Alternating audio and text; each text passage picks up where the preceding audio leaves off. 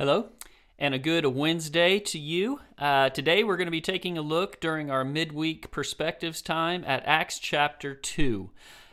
If you have not had an opportunity yet to read that, I'm going to give you a little bit of time here. Just pause for a second, and you can push pause on your player and read that chapter, and then get back with us as we discuss a little bit about Acts chapter 2. So, like I said, if it's been a while since you read it, why don't you go ahead and open that up and take a look at it.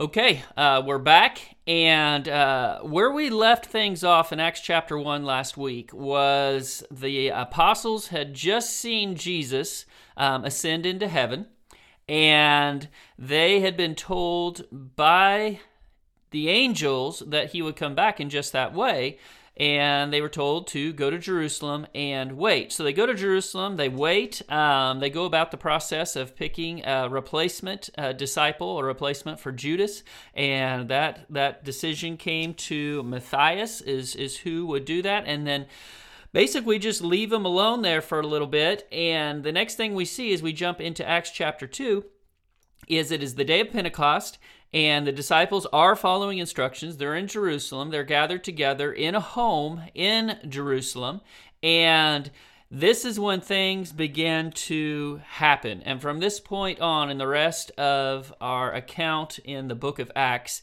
it follows very much its namesake. It is a book of action. It really, really gets with it, and this is the point where it starts. So basically, at the beginning of chapter 2, what you have is you have the apostles and followers of Jesus. You have them in a home, and they're just kind of hiding there. This is still a place that's a little intimidating to them, I'm quite sure. This is the city where Jesus was crucified, and that's probably still playing a little bit of a role in the back of their minds. So they are in the house, staying out of the limelight, just kind of avoiding for one thing, avoiding the temple, avoiding the Pharisees, the council, those who condemned Jesus to death. By the end of chapter 2, what you see is these same men out in public, actively proclaiming the risen Jesus Christ, preaching the gospel. And you've got to ask yourself, what is the difference here? They're not only preaching the gospel, they're preaching it with power, and there are results to this preaching. I mean, incredible results to it. And you have to ask yourself, as you see the beginning of chapter 2, as you see the end of chapter 2, what is the difference? What happened?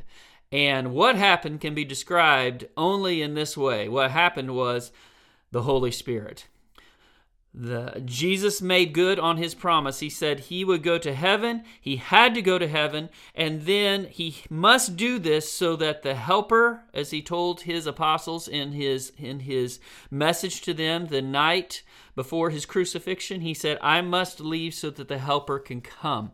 And the helper did come, and the helper gave them amazing ability and power, courage, motivation, you name it, and that's what the Holy Spirit did. It is miraculous, by the way. Now, we don't see miracles taking place as of yet as far as healings and that sort of thing. That's coming very soon. But the miracle that takes place is as these 12 men are preaching the gospel, people gather around. First of all, they hear this outpouring of the Holy Spirit that sounded like the rushing of a violent wind. And it was violent. It was loud enough that it gathered the attention of people in Jerusalem, and they gathered to see what was going on. And when they gathered, this is what they saw. They saw these 12 men, these 12 Galileans, these roughnecks, if you will, preaching and teaching a message in various languages. And they're like, how is this happening? How are we hearing this message in our own language? And if you look here in chapter 2, there's quite an extensive list of areas of the world in which these people who are listening to the apostles are from. And they have different dialects, they have different languages, and the apostles are preaching the message in languages that there's no way that they could know how to speak those languages. So a miracle is taking place. And so this is all taking place, and then Peter kind of takes center stage in the midst of all of this, because this is causing quite a disturbance, and it's quite a happening here. So Peter takes center stage, and what we see, as I've already told you, is he, and I'm sure he's not the only one doing it, but he preaches, he's kind of the forefront here, he preaches the very first gospel sermon. Now, a gospel sermon is this. It's not just a sermon of good news, because that's what gospel means. It's a message focusing on Jesus, that he came, that he was killed, he died, he was buried, and he rose again. And how lives can be changed through the power that is offered to us because of his defeating of death. That is a gospel sermon. So, and the very first one ever preached we see in Acts chapter 2. It's amazing. This had been pointed to for centuries, millenniums even, throughout the Old Testament. This day was coming when the gospel of Jesus Christ would be preached.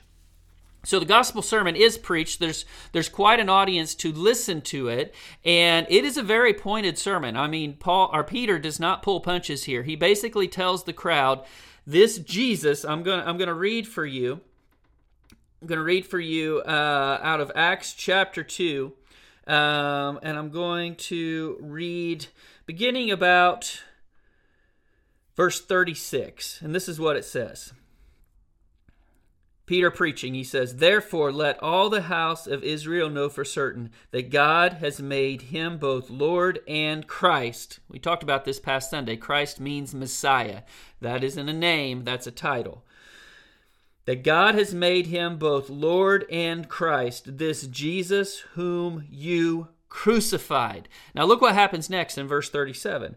Now when they heard this, when the crowd heard this, they were pierced to the heart and said to Peter and the rest of the apostles, "Brethren, what shall we do?" So that tells you right there that it's not just Peter proclaiming this message, it's the others as well. And they're like, what do we do? They are pierced to the heart. That's a very violent term. That means that it's an accurate portrayal in the New American Standard of pierced to the heart. It's like a plucking, like a pricking, like it's a pounding of the heart. It's being cut to heart. We're going to see that is in a contrast to that here in a couple chapters later, when the same message brought about a different response from a different group of people, also a violent response.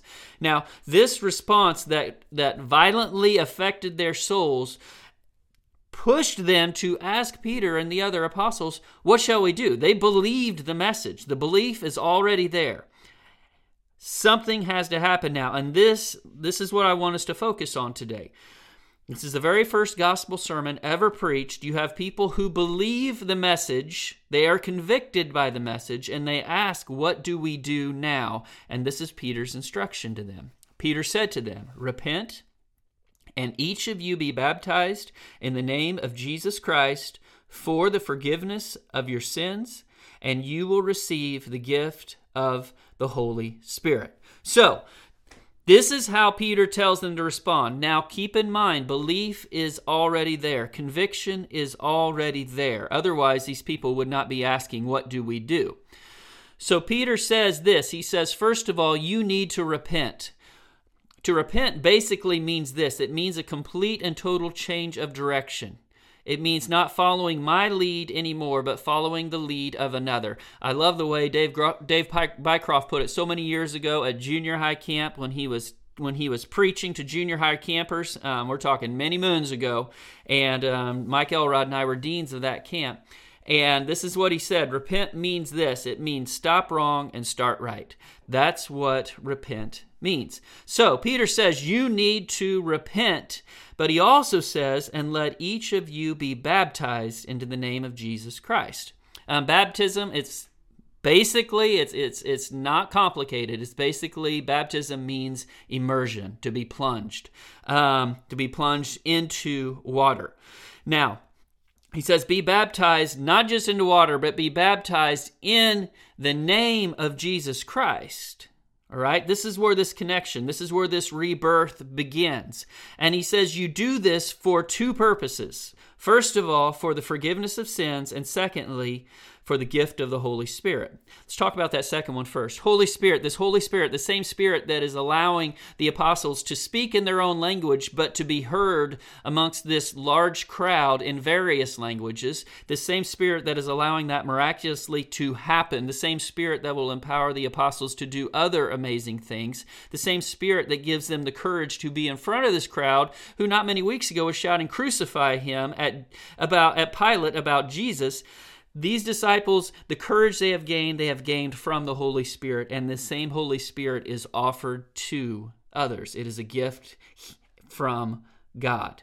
So, baptism for the gift of the Holy Spirit, baptism for the forgiveness of sins. And this isn't the only place in the book of Acts where we will see baptism connected to forgiveness.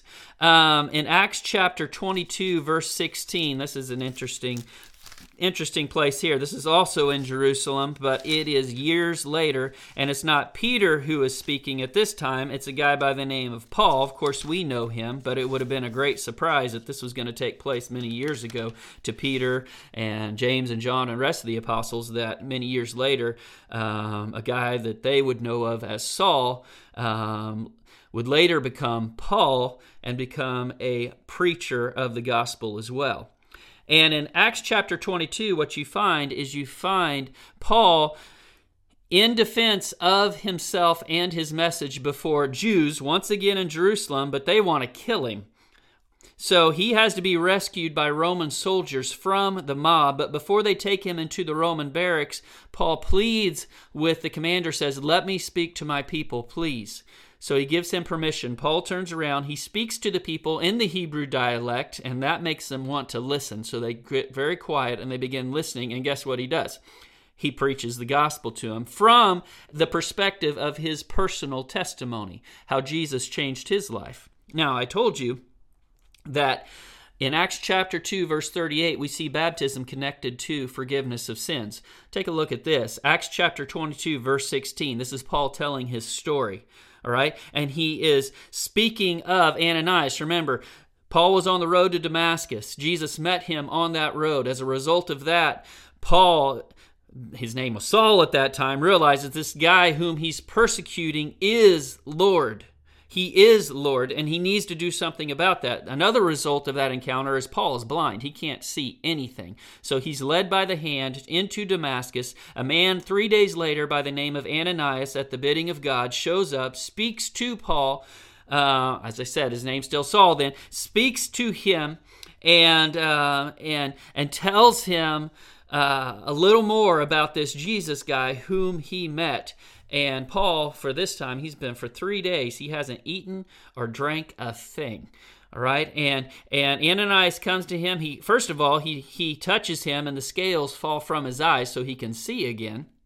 It's been 3 days since he's eaten or drank anything. I would think after that takes place, and after Ananias visits with Paul, that Paul would want to eat something or drink something. But it's interesting. The very first thing Paul does is he is baptized, and he's doing this at the instruction of Ananias. And it's Ananias that Paul is speaking about who says this in verse 16. It says, to Paul, this is what he said to him. This is Paul telling his story. "Now, why do you delay? Get up and be baptized and wash away your sins, calling on his name," the name of Jesus Christ. So, there again, we see that baptism has a very strong connection to, right from Scripture, the forgiveness of sins. So, what do we get from this? This very first gospel sermon, the very first time Jesus risen from the dead, and the power available to us because of that for salvation, for eternal life. That message preached for the very first time. And what happens as a response? The crowd, they are convicted. They are hit hard by this message. They believe what Peter and the rest of the apostles are preaching. They believe it. And how do they respond? They respond by this, by repenting and by being baptized.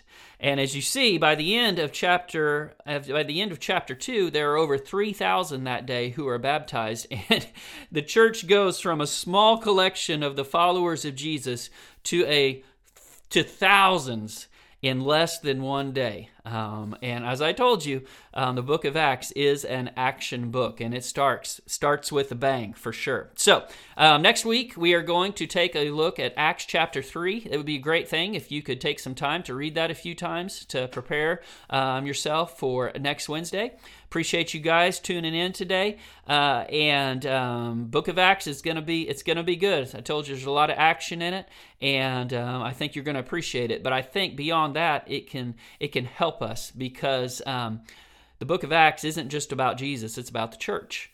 And we get a lot of how we do things today still from this book that was written close to 2,000 years ago. Appreciate you.